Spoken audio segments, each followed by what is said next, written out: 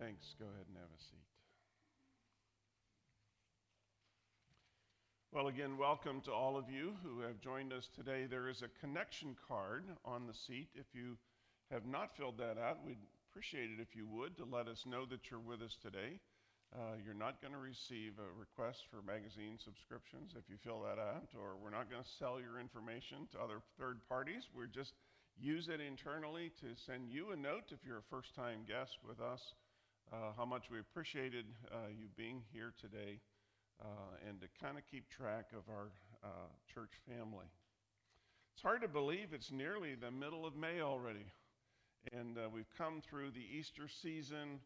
We've had 4 weeks of our stewardship emphasis when we've asked you to give to support the ministry of this church. And now for the next 2 Sundays, I'd like to talk a little bit about why we do what we do. What is it that focuses our ministry, and what do we invest our lives and our resources in? And we'll get to that in just a few moments. But we're going to look at a text today from Acts chapter 17.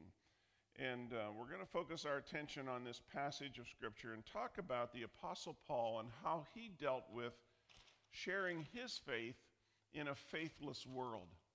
His exhortation to the Greeks and my exhortation to you today is come to the source of all truth, to the author of life. God calls us away from our worship of things, from the idols that block our view of God, and to worship the Christ who said, I will not leave you alone in this world.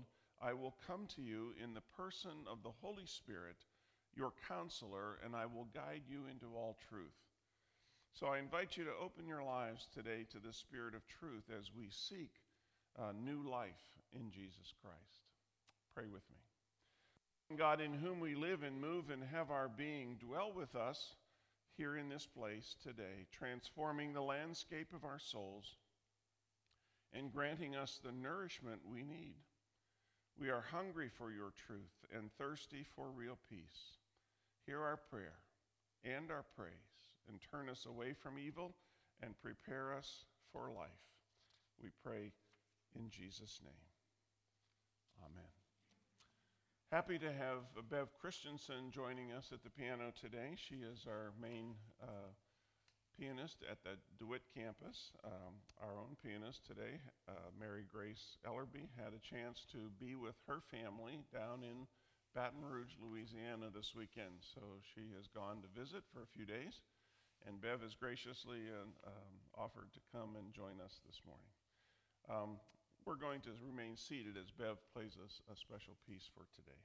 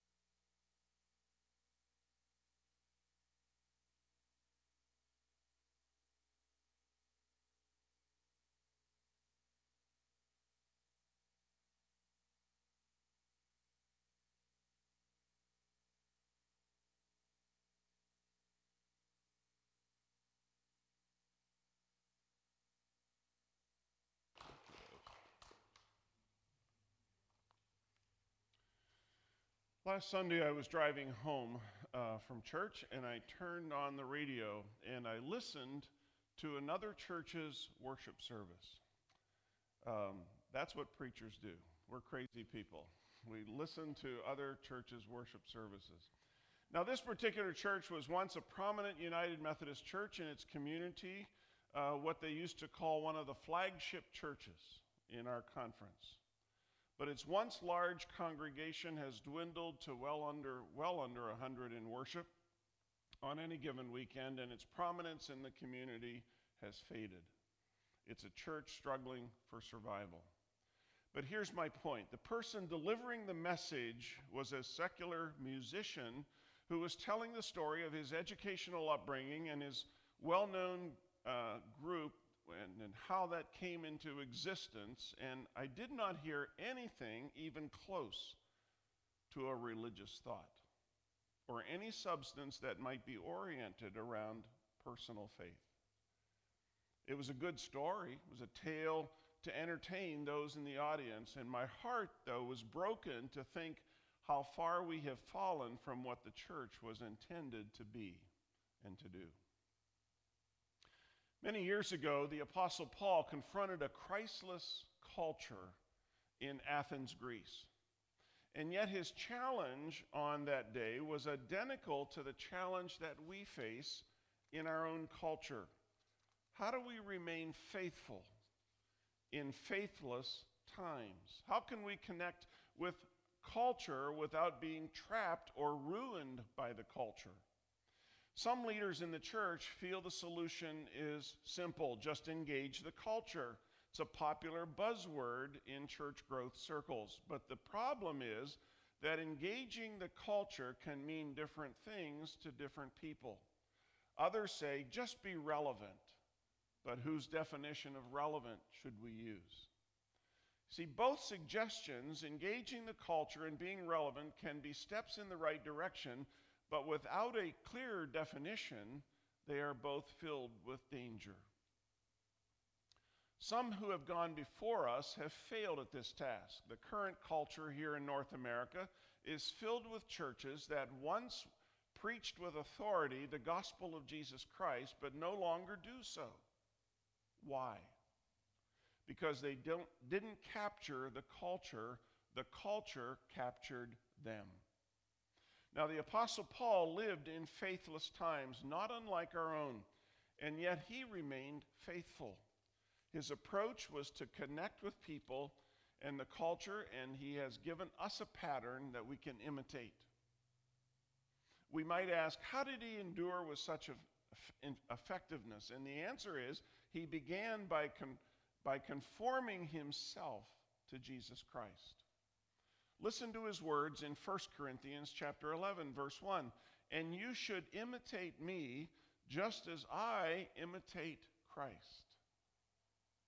Paul presented himself as an example from which we can learn because Christ was his example to follow. Now, Paul was an interesting messenger of the gospel. He was part theologian, he was part businessman, he was part philosopher. But using all the gifts and talents that God gave him, he walked right into the Greek culture in order to engage it. He never considered ignoring it or avoiding it. Rather, he engaged with meaningful dialogue on the home field of those he attempted to influence with the good news. His conversation began this way. So Paul, standing before the council, addressed them as follows. Men of Athens, I notice that you are very religious in every way. For I was walking along, I saw your many shrines, and one of your altars had this inscription on it, to an unknown God. This God whom you worship without knowing is the one I'm telling you about. He is the God who made the world and everything in it. And since he is Lord of heaven and earth, he doesn't live in man-made temples, and human hands can't serve his needs, for he has no needs. He himself gives life and breath to everything, and he satisfies every need. See, by understanding Paul in this story, I believe that we can learn from his example how to engage our culture in our community today. Staying faithful when there is so much faithlessness all around us. Let me offer 3 lessons that emerge from this story. And the first one is this: to engage the culture, we must discern the times. What we know about Paul is that he engaged people in the community where he found himself. Listen to Acts 17, verse 16. While Paul was waiting for them in Athens, he was deeply troubled by all the idols he saw everywhere in the city. Our cities and our towns in the 21st century are still filled with idols. All around us are the idols of money or power or sports or knowledge.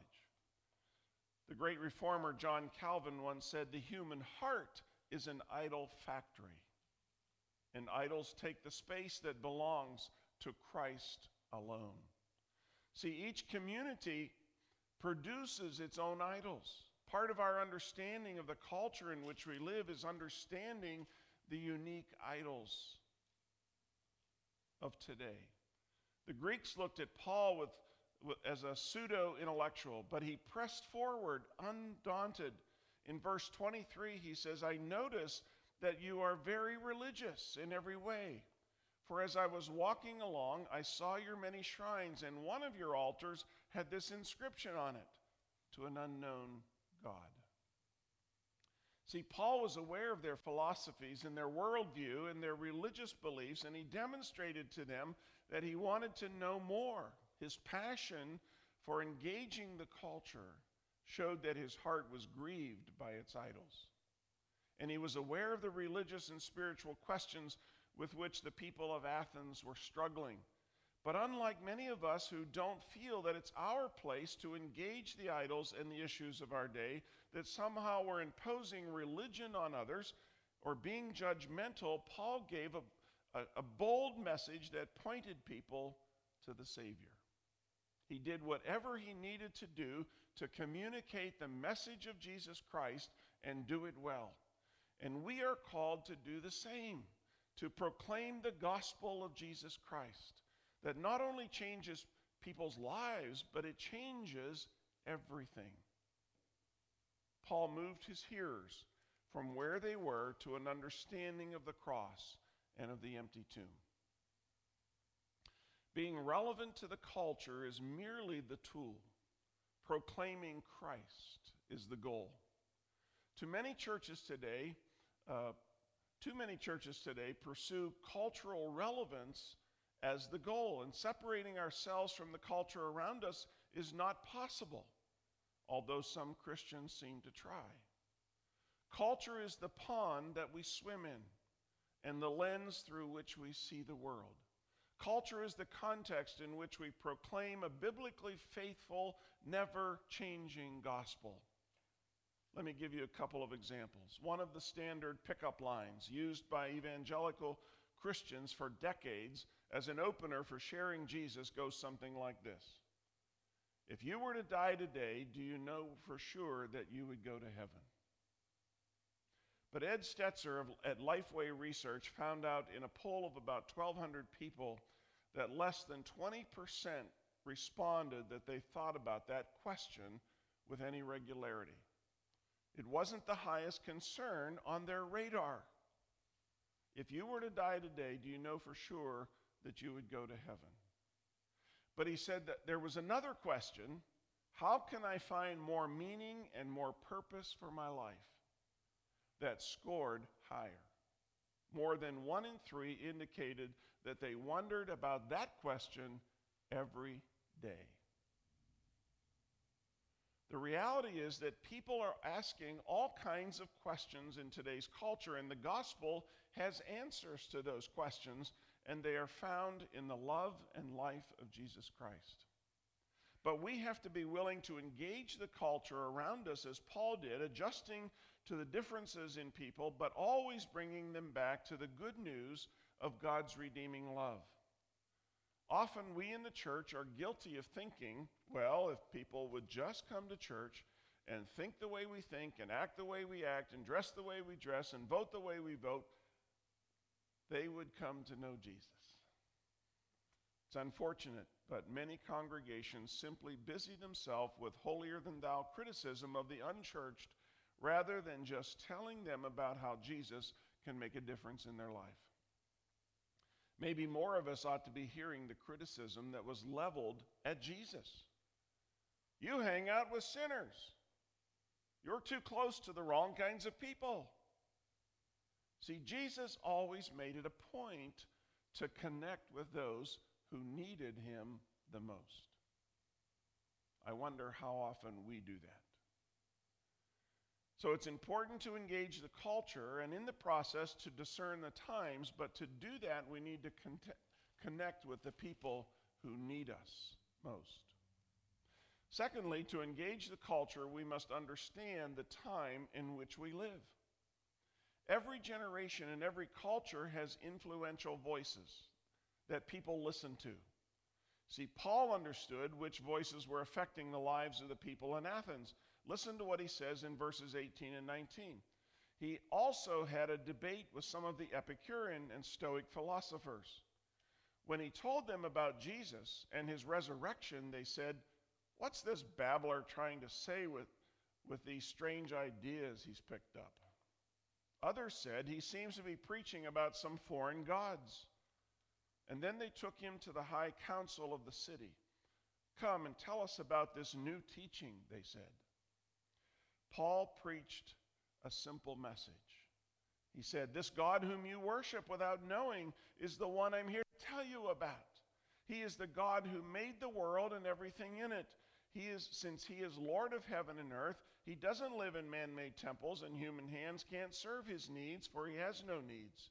He himself gives life and breath to everything, and he satisfies every need." Here's what he's saying. What you worship in ignorance, I'm here to tell you this God is real, and he has a name. He is your creator.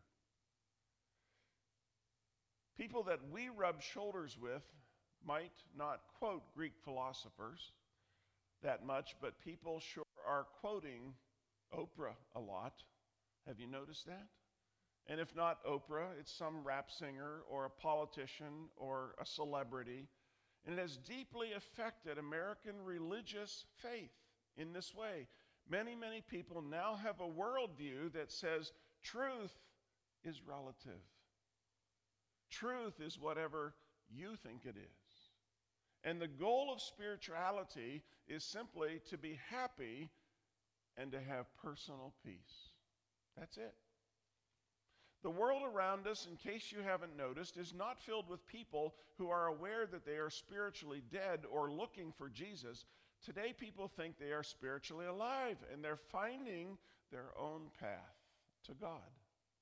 And they believe that God is just fine with whatever they wish to live however they wish to live, because the only thing they know is that Jesus said, "Don't judge so that you won't be judged."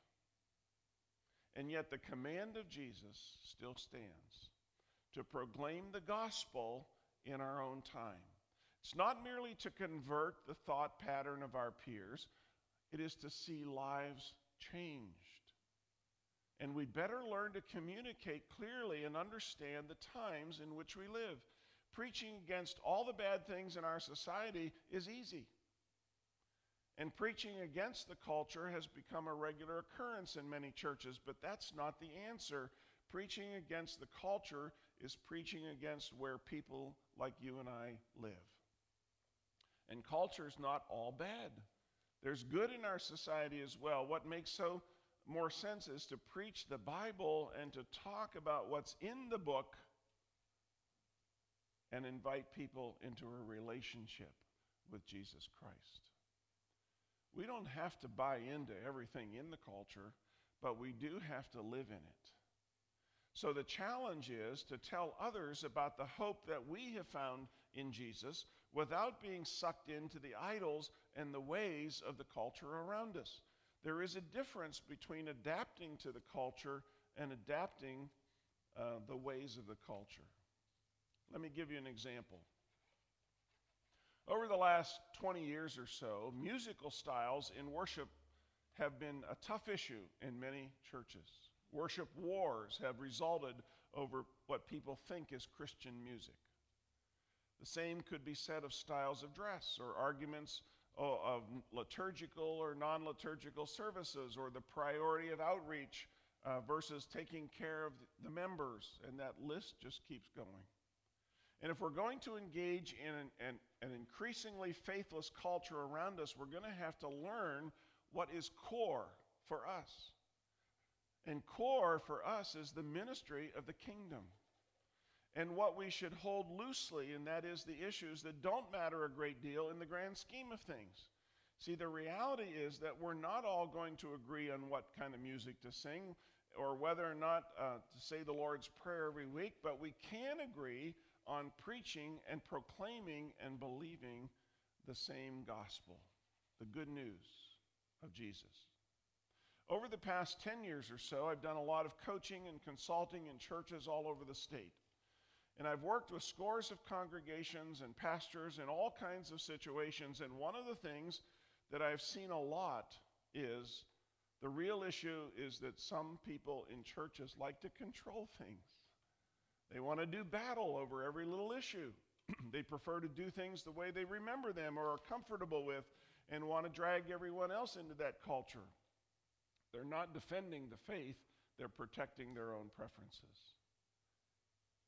So many congregations today don't have a financial problem or a space problem or a lack of young people problem. They have a spiritual problem. They've forgotten why they exist.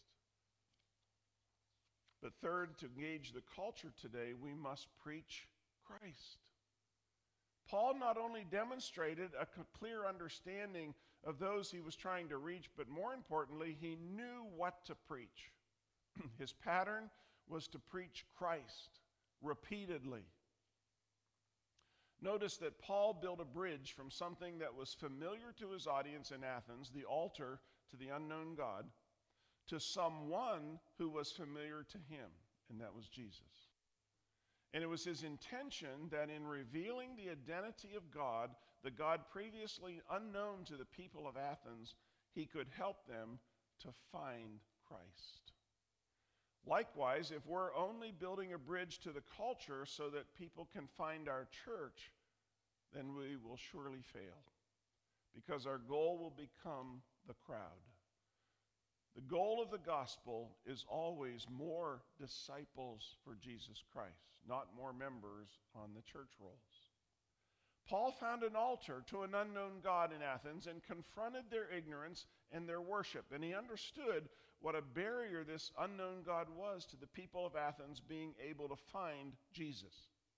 And so he resisted the temptation to let the fear of offending these new friends stop him from proclaiming the truth. Paul proclaimed this God whom you worship without knowing he is the God who made the world and everything in it. Since he is Lord of heaven and earth, he doesn't live in man-made temples, and human hands can't serve his needs, for he has no needs. He himself gives life and breath to everything, and he satisfies every need. See, even Paul used the words of their own poets to build that bridge. In verse 28, he says, "For in him we live and move and exist, as some of your own poets have said, we are his offspring." He takes what is familiar to them and leads them to what is familiar to him, and that's the message of Jesus. Listen to verses 30 and 31. God overlooked people's ignorance about those things in earlier times, but now he commands everyone everywhere to repent of their sins and turn to him. For he has set a day for judging the world with justice by the man he has appointed, and he proved to everyone who this is by raising him from the dead.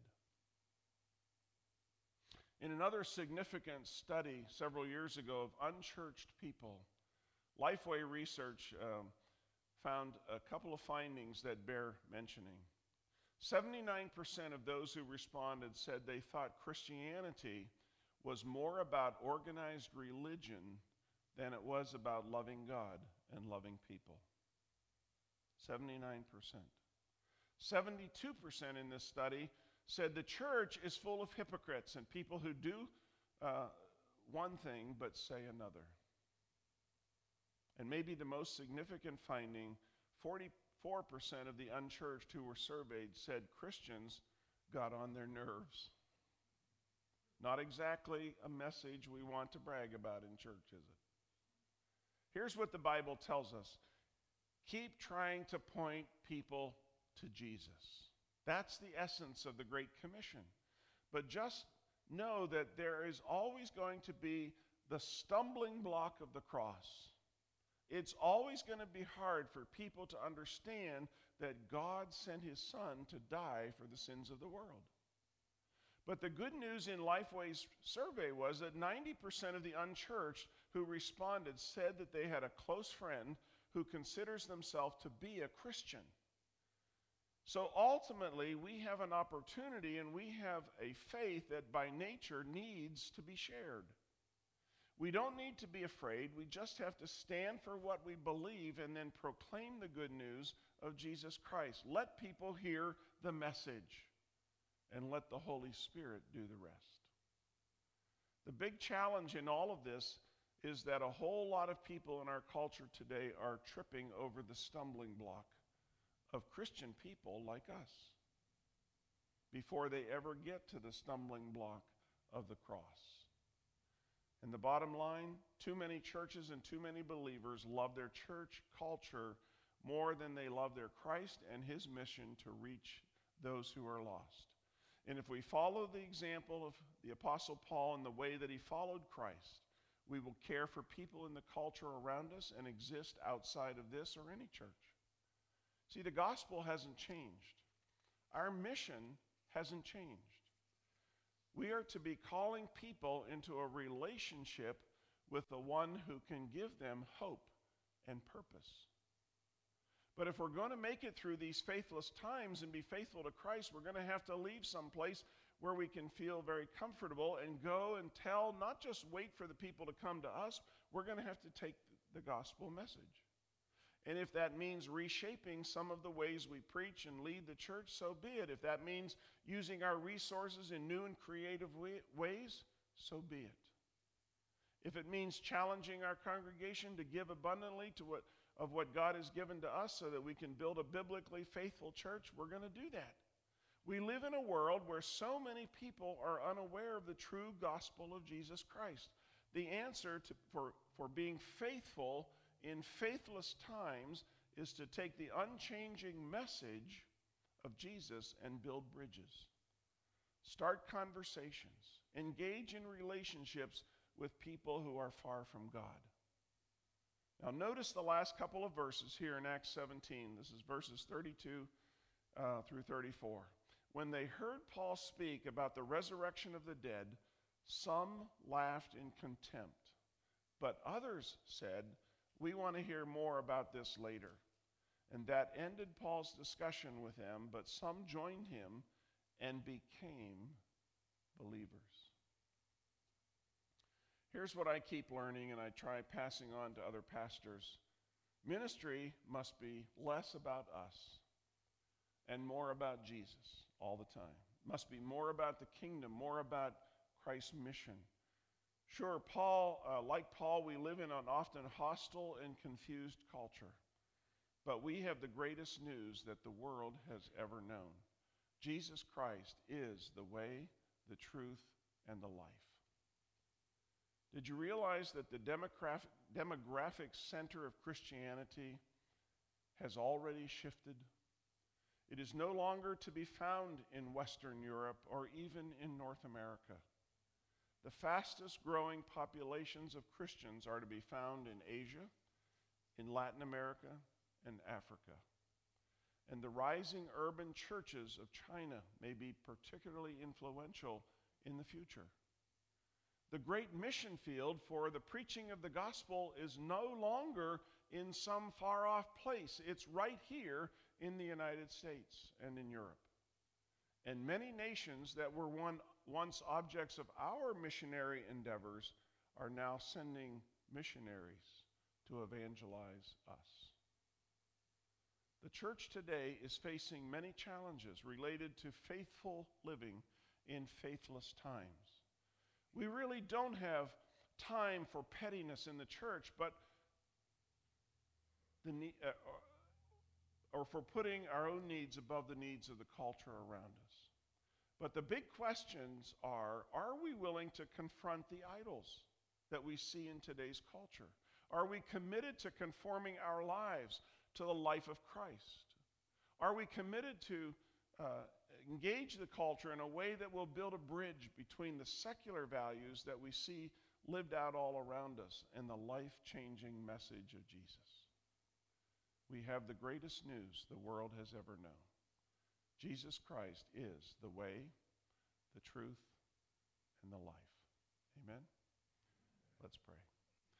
We have heard your word, Lord, not just doing our religious duty, but because we want to prepare ourselves to live faithfully as you intend. We want to witness to our faith with honest speech and with loving deeds. So teach us how to confront the values of our culture with boldness, how not to be captured by them, but to be a witness to the life-changing message of Jesus. And we pray it in his name. Amen. Let me share just a couple of announcements with us before our closing song this morning. Last Sunday was our Commitment Sunday when we asked our members and friends to make a pledge commitment, a faith commitment to this church's ministry in the coming year. We do this from June 1st to May 31st is our fiscal year. And if you did that last week, thank you so much. If you still would like to do that, there's time to get one of those in. If you don't have a commitment card, just call the church office and we'll be happy to get one to you. I was gone for a few days this week, and Marie texted me that we had some helpers show up this week and do some weed pulling and other yard jobs around the church, and it looks beautiful this morning. So thank you to those who stepped in and did some things this week. Thank you for caring for this facility and this church, and it's noticed, especially right where we are in the center of town. It gets noticed, so thank you so much for giving those extra hours this week. Also know that there have been a couple of deaths related to folks in our church community and church family this week, so be praying for each other. It's always hard times to lose family members and friends of this congregation, so be in prayer for one another. And those obituaries are available at the former Keck Coleman website, funeral home here right in town. We're going to close our worship this morning with the hymn, "Oh, How I Love Jesus." So if you're able to stand, feel free to do that, and we'll sing together.